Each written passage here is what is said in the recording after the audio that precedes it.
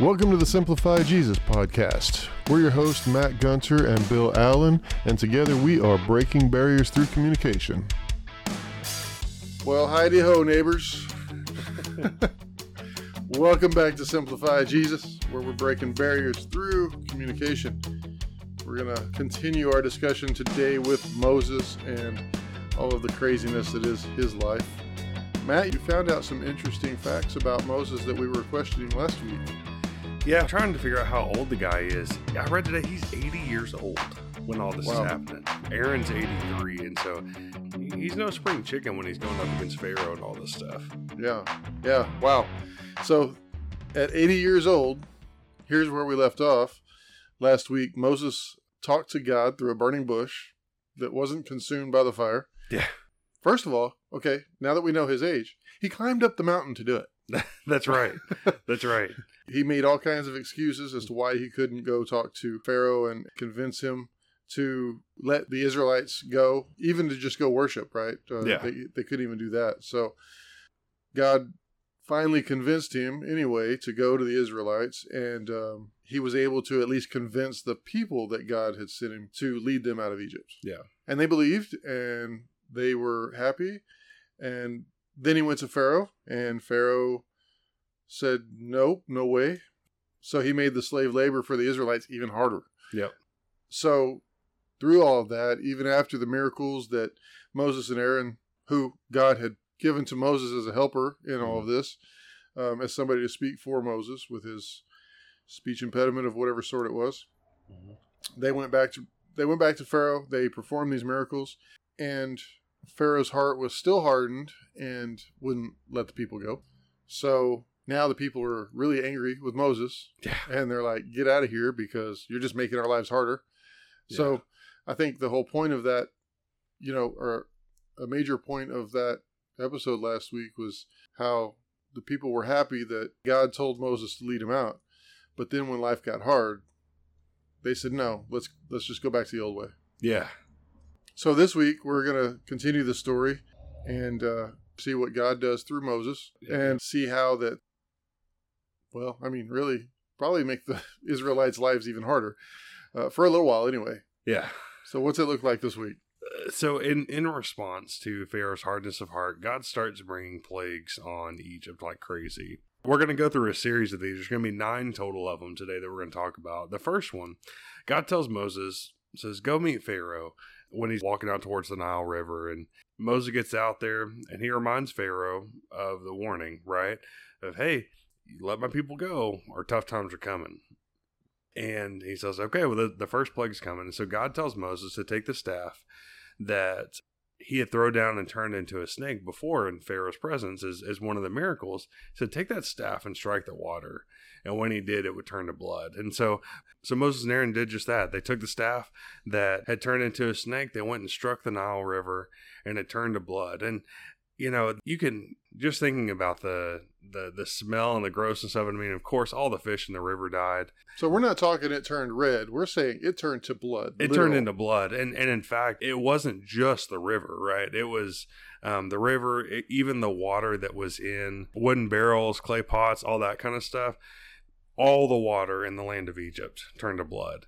It's just a bad situation already. And this is only plague number 1. But Pharaoh had his magicians and they said, okay, well, yeah, we can do that, right? And they proved it, and just like they did with the other miracles. And so Pharaoh said, okay, that's not enough for me. You guys still can't go. We're still not going down this road. So the magicians were able to do, so the water was already turned to blood. Did the magicians turn it back? I don't know. They were somehow able to prove, maybe they just convinced Pharaoh that they were able to do it. That could be what it was talking about, is that somehow they convinced Pharaoh, look, we can do this too. This is no crazy thing here. The magicians convinced him. And so God was like, okay, that wasn't enough. Let's do another one here. And so Moses goes before Pharaoh again. And he says, if the blood wasn't enough, this time you're going to be plagued with frogs if you wouldn't let the Israelites go. And so Pharaoh refuses again. He thinks, okay, look, I've handled everything so far. This is no big deal. What's the risk? What's the real problem here? And Moses lifted his staff over the rivers and the ponds, and frogs came out like crazy. It was so bad that I mean, you couldn't go anywhere without frogs. They were in your homes, they were in the palace, they were in the bedrooms, they were everywhere. Which the water turning to blood would definitely, I mean, you don't have anything to drink, but now you've got frogs everywhere too. It's kind of disgusting to think about. Frogs are kind of slimy. And, yeah. Kind of gross, and they're peeing everywhere. And they're. Do we know how long between plagues? How long did they leave the water as blood? So, for most of these, it seems like it's kind of a day. There's a couple of them where we have longer time frames, but it seems like, I could be wrong about this, but it kind of seems like the way it's written that it's kind of one day to the next. Okay, because when I read it obviously with these are supernatural events, right? Mm-hmm. That we couldn't imagine seeing, and I know people tend to try to science away the everything, right. Which some things, sure, science can play a part, right? Mm-hmm. We're going to get to one of the plagues of the locusts. Yeah. Sometimes around here, it seems like it's a locust plague because they're so loud for a week, maybe even a month at a time. Right. It gets ridiculous. And we'll get into that. But it's kind of hard to explain away all of the water turning into blood. Right. Or frogs the next day just appearing out of nowhere. Right. And that's, it's one of the interesting things that people have tried to disprove it.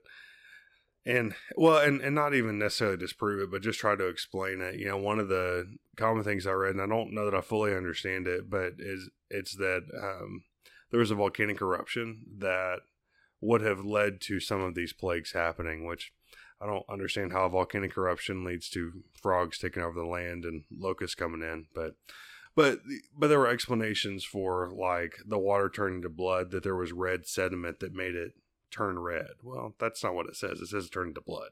Right. Killed the fish, right? So, it's important, just as kind of a caveat that, like you said, people try to explain this stuff away. They try to explain the supernatural and the divine with what we can understand. And I get it, like trying to bring a little piece of that to our understanding level, but sometimes you're taken away from God in that, and it's important to not do that. It's important to this is what happened, and it is what it is. Right. When John wrote Revelation from prison and he saw the visions and, mm-hmm. He explained it the best he could with what he knew in his own mind. Right. But we can't, I wouldn't think we could imagine what it could look like because our scope is so limited. Right. Compared to what God's scope looks like. Yeah. Yeah, and it's also important, like with something like Revelation and the prophecies in the Old Testament and some of that, to remember that it was written for the people in that day and age. And so it is important to us, but we also need to read it through the lens of what it would have meant to them. Yeah. And so some of that imagery in Revelation was specific to what was going on there. And I think, and when we're talking about these supernatural events, like understanding the same thing, like we've got to read it through the lens of, okay, this is what happened, but is it possible that something else could have been cause for that? Sure, absolutely. But that doesn't make it any less God moving in a situation. Well, and just like we talked about with Moses and his birth, right? That it very well could have been that Moses' mom planned that and put his sister there and everything was planned, but that doesn't mean God wasn't in the mix. Yeah. Yeah. Yeah. And everything is held together, atoms, molecules, all of that. Yes, we can explain all of that with science, but there is definitely divine intervention in that to keep it all together. Absolutely. And to keep it all working just like it's supposed to. Absolutely. Yeah. So that was a little tangent there. But an important one when we're talking about these plagues, right? Because there's so many people that try to discredit it and disprove it. And so that is an important part of this conversation overall. So the frogs come in and they're everywhere. And Pharaoh at this point is like, okay, all right, this is getting serious now. Like, you're interrupting my beauty sleep. They're in my bedroom. I'm not about this life. And so he goes to Moses, says, okay, look, I will let the people go if you will just get rid of these frogs. I'll let you go worship in the wilderness. And so Moses left the city. He called on God to get rid of the frogs, and the frogs went away. Well, actually, they didn't go away. They just died. It says they piled up heaps of dead frogs everywhere. Gross. Ugh. Imagine the smell of that. You were talking about the blood earlier. Yeah. So you had a bunch of dead fish. Now I got a bunch of dead frogs. Go figure. Yeah. I don't. Yeah, I would not have wanted to be 100 miles of that place. No. But all the relief came. Frogs are gone, and Pharaoh's like, that's not so bad. All right, and doesn't let him go. He refuses to let him go again. So once again, God comes to him and says, look, Pharaoh hardened his heart. He's not letting you go. So God gives Moses and Aaron another plague to perform. The third plague was the plague of gnats. And so God told Aaron, look, strike the ground with your staff, and the gnats will come up like dust. And they cover everything, every animal, everyone.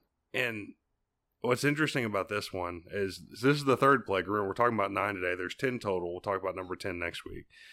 This is number 3. And the magicians at this point are even admitting, like, look, we can't do this. This is a supernatural divine thing. This is the God of the Israelites doing this. You might want to listen, Pharaoh. You might want to do something about this. But Pharaoh wasn't quite convinced yet. So we've had water turn to blood. We've had frogs all over the land. We've got gnats all over the land. Now, I want to know, did Moses and Aaron have to put up with all of this too? I mean, obviously the smell of everything, right? Yeah. So it's interesting. There are some specifically later on where it says that they didn't. So I think initially, yes. Okay. But there are some, in fact, in the very next one, in the fourth plague, God specifically protects the land that the Israelites are in. So Moses goes before Pharaoh and tells him the same message. Look, you got to let my people go. You got to let them go worship in the wilderness for 3 days. And Pharaoh, of course, says no. His heart's hardened at this point. And so God sent out swarms of flies. And so you've got gnats, and we don't have any indication that the gnats went away. So I'm kind of assuming they're still in the mix here. Then you get swarms of flies coming in. And they're in fields, houses, they're all over people, except for one place, and that is the land of Goshen, which, if you remember from the story of Joseph, that's where the Israelites settled. And so swarms of flies are everywhere, except for where God had placed the Israelites, and he specifically protected them to show that, look, this isn't just any supernatural happening. This is specifically the God of Israel, the God of the Hebrews, who's doing all this. I'm going to protect my people while you guys deal with those flies. And Goshen is the place where Jacob and his family settled. Right. Joseph's dad. Yeah. All settled and became their sheep herders and right. And kind of helped that previous Pharaoh. Right, exactly. Okay. Yeah, and so God said, okay, I'm going to put my hedge of protection around these people while you guys deal with these flies. And so finally starting to get Pharaoh's attention a little bit here. Pharaoh responded and said, look, Israelites, you can worship God, you can sacrifice to him, but you've got to do it in the nation of Egypt. You can't leave. You got to do it here. So I've got to keep my eye on you. But, Moses, that wasn't God's call. God's call to Moses was very clear. Let us go worship in the wilderness. Let us go take 3 days journey out to go sacrifice to God. And so Moses shut it down. And, you've got to remember in the context of all this that this is all leading up to the Exodus from Egypt, right? When the Israelites leave. And so spoilers. Yeah, spoilers. There was never really any intention, I don't think, of the Israelites coming back. Like, even if Pharaoh had said from the onset, yeah, go sacrifice, y'all just come back. Like, they weren't coming back. So I guess Pharaoh figured that much out at least. But anyway, so Moses told him, look, we can't do it in Egypt.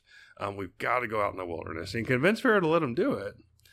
If only Moses would go to God, get rid of the flies, get rid of the gnats. And so Moses did his part. He left the city that Pharaoh was in. He left the capital. He appealed to God. He prayed. Flies went away. But Pharaoh once again did the same thing and said, nope, you're not allowed to go. At this point, we're 4 plagues in. I kind of wonder what's going through the Israelites' heads. Yeah. Like you mentioned it up front, like they were not real happy because Pharaoh made their life harder and they were blaming Moses for it. granted, they were protected from this last one, but they've got to be thinking like, okay, come on. How much do we have to put up with before we get it? Is it really worth it? Well, I would hope that when they saw they were protected and only the Egyptians were covered in these flies and gnats, that they would have realized, okay, God's actually at work here. Yeah. But we do the same thing, right? We see all kinds of stuff going on, and I don't know how far, Goshen was from Pharaoh. Well, not far. I mean, I guess they were in the same land, same. Yeah, it was all at least within the country. So I don't know exactly how far it was, but it was. I mean, they were able to go back and forth. Right. Yeah. Right. So you would think that's pretty convincing to be, within, let's say, just for numbers' sake, within 100 acres of property, right? And to see 2/3 of that property covered in flies and gnats, and Right. 1/3 of it, Right. fine. Right. And the part of it that was already fertile and good for sheep and all that stuff, and that's the part that doesn't get touched. Right. Which you would think the flies and everything would go to that part because of all of the... Because you got livestock. Yeah. You ever been around cows? Like, they're Right. covered in them. Right. So I would hope that they realized it, but, I mean, the Bible does say they still weren't happy. Yeah. They just, well, the story of Israel is very much like our story as humans in general, and that we're never really satisfied. Right. So, there's a lot of good stories there. We'll get into them as we continue our chronological look. We'll see lots of introspective good stuff there. So after this, Moses goes to him again. Same message, right? Let the Israelites go. Let us go worship God in the wilderness. Pharaoh refused, right? Same story over and over again. The fifth plague comes in, and this fifth plague was that all livestock would be destroyed all throughout the land of Egypt. But similar to plague number 4, which was the flies, there was a distinction made between Egypt and the land of Goshen. And so all of the livestock in Egypt that wasn't Goshen completely destroyed. But nothing of the Israelites, none of their sheep, none of their livestock were touched. But yet somehow still, Pharaoh wasn't convinced. He was not going to let the people go. I mean, at this point, he's been through so much stuff. The magicians are saying, look, you need to respect this God guy. Even Pharaoh himself has said, okay, I've had enough. He's tapped out and then come back in. Now they've lost all their livestock, which is, at this day and age, I would imagine is a big part of their livelihood. And he's still, no, can't go. Yeah. Well, now I'd imagine he's angry. He's like, I'm definitely not letting you go. Right. Now. Yeah. And it obviously doesn't do him any good because the plagues just keep coming. Right. But I don't know. I wonder what he's thinking at this point. He's angry at the Israelites and their God, and he keeps making the wrong choices, and bad things keep happening to him. Mm-hmm. Sounds familiar, right? Yeah, I do that. Same. Yeah. It's kind of like when you've got a little kid and you tell them that the burner's hot, and they, no, don't do that. Don't do that. Got to see for themselves. Eventually, they're going to get all the way and touch the burner. It's going to get that bad, right? Doesn't matter what the consequences are. They're going to keep testing those waters. So God's taking out all the livestock in the land of Egypt. The sixth plague to come was a painful one. It was God instructed Moses to look, take handfuls of dust and just throw it up in the air. And as this dust landed on people and on animals, it turned into really, really painful boils. That one makes my skin crawl a little bit. Once again, I hope the Israelites were spared. Yeah, no kidding. Tell Moses to hold on to his dust when he's around them. Yeah. But even still, after everything they've lost, after this pain that he's gone through, Pharaoh's still not listening. And I just thought about something that, and this is completely off cuff here. It just hit me that the plagues that Pharaoh is going through, at least these last couple, kind of feel like what Job went through. Yeah. Losing the livestock, the painful boils, right? The illness that Job dealt with. We haven't seen loss of individual life yet, although that's coming. There's it's interesting, and I just say that to say, like, God's ratcheting up the heat on Pharaoh, and he's still not giving in. Yeah, and you're right. I hadn't considered that, but unfortunately, Job was one to do everything right, and he still had all of that, and now Pharaoh's doing everything wrong and he's getting the same thing. Wow, that's I hadn't seen that before. Yeah. Good catch. So at this point, God gives Moses another message for Pharaoh in Exodus 9:15 through 17. It says, "By now I could have stretched out my hand and struck you and your people with a plague, and you would have been obliterated from the earth. However, I have let you live for this purpose, to show you my power and to make my name known on the whole earth. You are still acting arrogantly against my people by not letting them go." So God's basically saying, look, I could have taken you out by now, but I'm going to make sure everybody around gets the message. Don't mess with Israel and don't mess with their God. And look, he's going to win. and look, God told Satan you can do anything except kill him. Mm-hmm. That's at one point. You can hurt him. You can take everything he's got. You can make him suffer, but you can't kill him. Yep. And he's doing, again, the same thing. Yeah. Man, I'm glad you caught that. He's like, I could, but I'm not going to. I'm going to make a point. And for the same reason, right? He needed to show Satan Job was still going to be faithful, and everybody else saw it too. Yeah, exactly. Wow. And it's the same thing here. I love it. I like this parallel. I like this. I like it a lot. After that message, Moses delivers it to Pharaoh, and God gives him a warning. He says, look, the next plague, it's going to be a big one. He's going to send a hailstorm so bad, worse than anything they've ever seen in the land of Egypt. And any person or any animal that's outside during the hailstorm will not survive. Which, we've been through some hailstorms out here in the hill country. Nothing crazy bad, but like it feels like more like little chinks against the window. I mean, every now and then we get the bigger stuff, but like thinking about hail could take somebody out. That's some big stuff. Yeah, it is. No golf ball size hail around there. Yeah. That's got to be, bowling ball size hail. I don't know. Yeah, just hit him in the head, knock him out. So Moses gave him the warning. Pharaoh didn't listen. So God told him, here's how you're going to do it. Raise your hands to the heavens and bring down the hailstorm. And so once again, we see in this plague that God protected the Israelites. He protected the land of Goshen. But everything and everyone that was outside in Egypt when the hailstorm hit was killed. And so Pharaoh, this time, he admits, okay, I was wrong. I should have let you go. If you will just stop the hail when you leave the city, then I'll let the Israelites go. But of course, he doesn't. Moses does his part. He stops the hailstorm. Pharaoh, his heart was hardened once again, and he wouldn't let him go. And so God spares him for another plague. So then God sends in the 8th plague, which is the plague of locusts. And so, again, Moses and Aaron go before Pharaoh. He warns him of what's to come. And what's interesting here is, we see this kind of progression of admittance of guilt on different parts. Here, Exodus 10:7 says, Pharaoh's officials asked him, how long must this man be a snare to us? Let the men go so that they may worship the Lord their God. Don't you realize yet that Egypt is devastated? So we start off with a magician saying, I think this God guy is real. Like, you may want to quit messing with him. Then even Pharaoh admits, like, okay, I get it. You're right. We were wrong. You're right. And now the Egyptian is saying, okay, Pharaoh, give it up. Stop putting us in this position. We've already been destroyed. And I'm surprised that Pharaoh actually let it go on this long without killing Moses and Aaron. Instead of, I'm not going to let my people go, and I'm going to kill you to stop this all from happening. Yeah, that's an interesting point. I hadn't thought about that. He had every ability to do that, I'm sure. Yeah. Every opportunity. I mean, Moses kept going directly to him. Yeah. In all the movies, you hear all of these dictators saying, guards! Right. I mean, take them out. Yeah.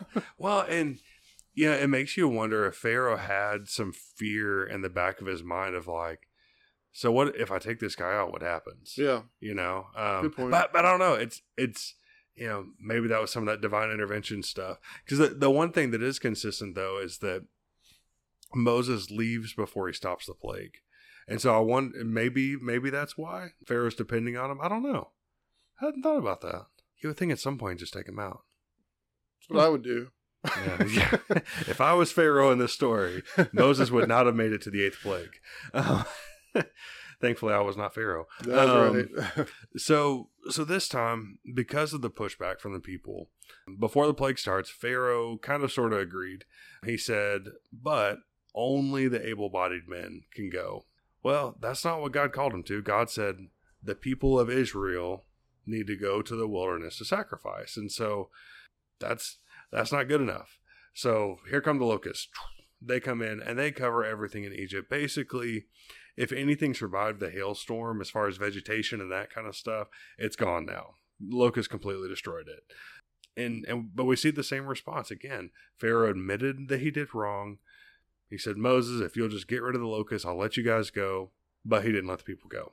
So we see this pattern again. So the ninth plague, and this is the last one that we'll talk about for this week, was darkness over the land of Egypt. And for 3 full days, there was no light in Egypt. It was completely dark. You couldn't light a candle and it make a light. You couldn't, this wasn't just like a power outage. This was like total blackout darkness. We're talking sun and everything. Sun and moon, nothing. Nothing. Except in the land of Goshen. Imagine that.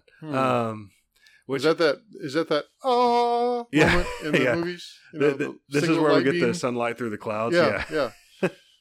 This is cool. It. Which this made me think, have you ever been in like deep in those caves where you have like the total dark? Have you ever experienced that? No, I mean I've been down in the caverns around here that are they have the lights all along the walkways. So no, I can't say that I have. I'm trying to remember where it was. This was back when I was in school that I remember going down and went on a field trip or something, and like they kill the lights, and like you literally can't see your hand in front of your face. I would imagine, yeah. And so it's just crazy. And so I think about doing like that for a few seconds kind of freaked me out. I have no frame of reference. What is up? What is down? 3 full days. Egypt was dealing with that. And so Pharaoh kind of sort of halfway relented again. He said everyone could go, but the flocks had to stay behind. Well, go into the wilderness, part of what they were going to do is sacrifice to God. They were going to participate in animal sacrifice. And so Moses was like, that's not good enough. That's not, you have to let all of us go with our livestock, with everybody. We're leaving. And Pharaoh just wasn't having it. So, well, I mean, he's like you said earlier, he's a smart guy. He knew they weren't coming back. Yeah. So he needed his workforce. That's right. Yeah. Slaves and all. He was not going to give up that easily. He was not going to give them up.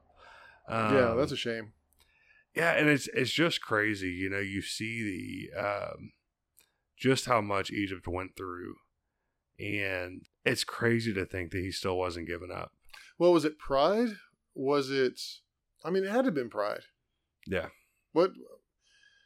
He didn't need the workforce that bad. He didn't need the slaves that bad. He could have turned his own people into slaves. He's obviously not a nice guy. Right. So he had no problem being mean. That was no issue for him. He did not value human life, obviously. Yeah. So he would have been fine turning his own people into his slaves or searching for more. So I just think it had to have been pride that just kept him from, well, it says harden his heart, right? I guess that'd be a form of pride. Mm-hmm. And stubbornness. Yep. I think, if I understand right, Egypt was really a power at this time as far as on the world stage. And so there's got to be some of that invincibility, that pride complex of, hey, nothing can touch me. Like I'm good. I survived all this stuff. Which, man, it just makes me think about looking around the world today and some of the stuff that's going on. I'm like, ooh, like, yep, here we are. Like you can see some of that. Yeah, I want your land, so I'm going to take it, and you can't touch me. Yeah. Where have I seen that in the news recently? I don't know. It's out there. Yeah, it's out there. That's kind of the story of Pharaoh, Moses, and the plagues, is that you've got this back and forth of Pharaoh not wanting to give up control and holding on way too tight to something that we know he's going to lose. Yeah, we do. Well, speaking of knowing how the story ends, how does this point to Jesus? This is kind of an interesting one because there's not really a good moral to the story, so to speak. Listen to God. That's a moral. Yeah. There is no happy ending this week. We'll see that next week. But what I picked up out of the story today is that God is an all or nothing God. That you can't be half in, half out. And we see that with Pharaoh. He acknowledged that he was wrong all along the way, right? When times were bad, he was like, okay, I get it, God, you got it. But then when the pain went away, he's like, but I'm still Pharaoh. You can't touch me. Mm-hmm. And so what we see is that, Pharaoh, quote unquote, submitted to God when he felt like he had to, but he wasn't really all in.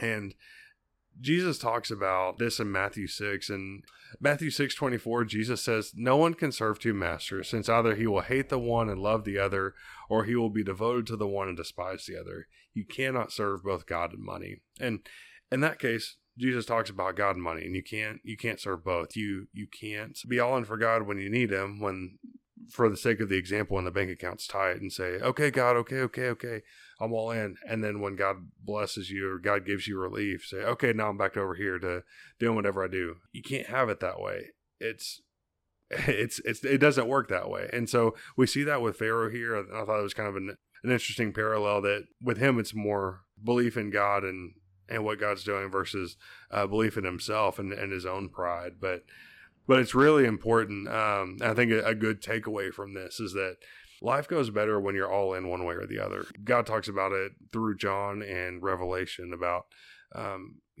what does he have against one of the churches? I can't remember which one now, but he says that you were lukewarm, right? You weren't hot or cold. You were lukewarm. You tried to straddle the fence and stay in the middle. You just can't do it. And so when it comes to our relationship with Christ, our belief in God, we've got to be all in. And that doesn't mean that, we sell everything and move to Africa to start up an orphanage and all that stuff. Like, God may call you to it. Not going to argue that. But that's not the story for everybody. But it does mean that that we're all in for him. If he calls us to it, then we're going to do it. If we have a real clear call like this one from Pharaoh of, let my people go, that we do it. That we answer that call, and that we don't get caught up in ourselves or something else so much that we're not listening to God's call. Well, and that's why God says we are to be in the world, but not of the world, right? Yep. We have to be a part of the world. This is where we are. This is what we have. Until the new heaven and earth come, we're stuck. Yeah. But that doesn't mean we let the world drag us down. Right. We've got to be on alert, right? Because we said a week or two ago, that Satan is here on earth prowling like a lion, right? He's looking to devour. If we're not careful, we'll get pulled in. And I've been there, done that, gotten pulled in before Jesus, after Jesus. I just wasn't watching close enough. And you've got to really, really watch out. So that was trying to serve two masters, right? I wanted the musician life. I wanted the party life, but I was also trying to be, a good little Christian. Right. And it doesn't work that way. Yeah.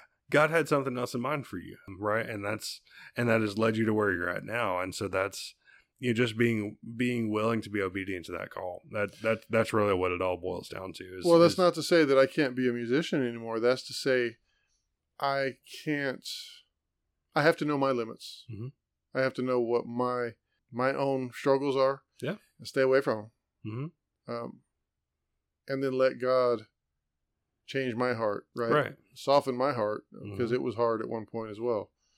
Still is from time to time, but because we're all human, we all have sin. That's a thing, and this is not a call to perfection, because none of us are, but just that we're obedient, and that you slip up and make a mistake, you go back. If you know something's not good for you, walk away from it. Yeah. So you mentioned that Egypt was in power. Mm-hmm. But obviously there's more stuff happening in the rest of the world. Mm-hmm. So what was going on in the rest of the world? So this happens more than likely. We think this happened kind of towards the end of the Bronze Age, at the very tail end of it. But we kind of skipped over the Bronze Age when we skipped between Joseph and Moses. And so one of the interesting things that happened, there's a lot of innovation that happens during this time. The Bronze Age is defined by making tools made out of bronze. That's why it's called that. And you go from the Stone Age to the Bronze Age, then the Iron Age is the next one. But during the Bronze Age, there were a lot of kind of interesting things that were they were made during this time. Soap was one of them. I didn't realize soap was that old, but apparently it was. It's got its origins all the way back in the Bronze Age. Rope, umbrellas, locks to be able to lock doors and stuff, I would assume. Kites, swords, axes, plows, which is, you see a lot of agricultural growth during this age because the plows are able to be much more efficient.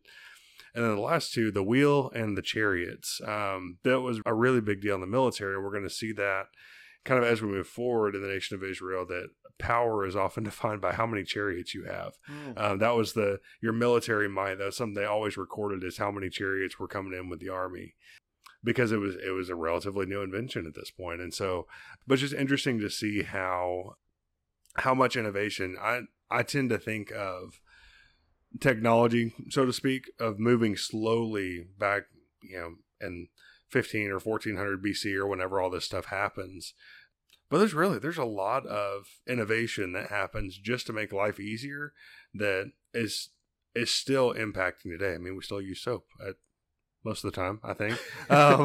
It's probably a little different now than it used to be. But the plow, I mean, and wheels and all of these things that were created back then are still being used today. They look a little different, but their origins go back to the Bronze Age. Wow. So I didn't realize that got to go back to my 6th grade education, right? Stone Age, Bronze Age, all that.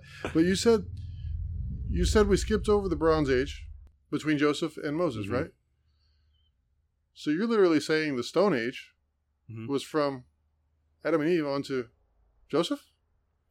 I think the Bronze Age started before that. I think it probably started maybe Abrahamish, some of the earlier years, but we didn't, from what I could tell from our Bible map and stuff and how the years line up, is that we probably didn't have the Bronze Age until let me put it this way, I think the bulk of the Bronze Age happened during that gap.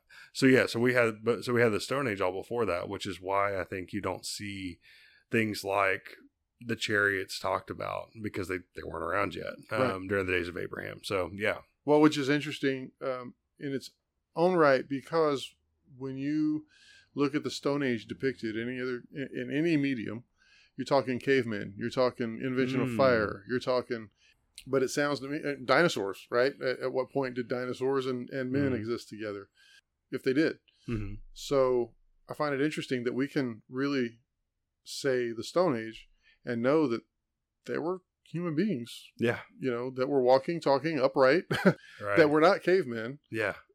But it doesn't seem, in this context, what the general public seems to see it as. Yeah, and I think, the part of why it's hard to understand that, I don't think there was any real writing or recording of history until Moses came down. At least from a biblical standpoint, none of this stuff was written down until Moses did it. And so you think about how we have the book of Genesis specifically, and how that was handed down. I would assume that was handed down over the generations, those stories, and then God inspired Moses to capture them in the book of Genesis. And so it's interesting to think about, okay, this is how Moses captured it, but maybe it was different, right? Abraham built altars everywhere. His altars were literally stacks of rocks, right? It wasn't anything fancy. He didn't make a podium like we have at church, right? He made a pile of rocks and poured oil on it, because this is an altar to remember. It was just there to remind you that God did something. Yeah. It wasn't anything crazy fancy. So it is interesting to think about the Bible in context of those different eras and what was going on. Yeah. I'm looking forward to seeing where, the other ages, if you will, come into play in the Bible. And yeah. I just love putting it all together with what we know of the Bible and what we know of the history outside of what happened at the same time. Absolutely. It's very cool. So, with that being said, next week, we're going to see the final plague against the Egyptians, which is the worst of all. We're going to see the birth of the Passover, and then we're going to see the Exodus from Egypt. So if you want to follow along with that, this is all captured in Exodus 11 through 14, and it all happens really fast, I think, in the Bible. There's a lot going on there. Yeah. God is in every part of it.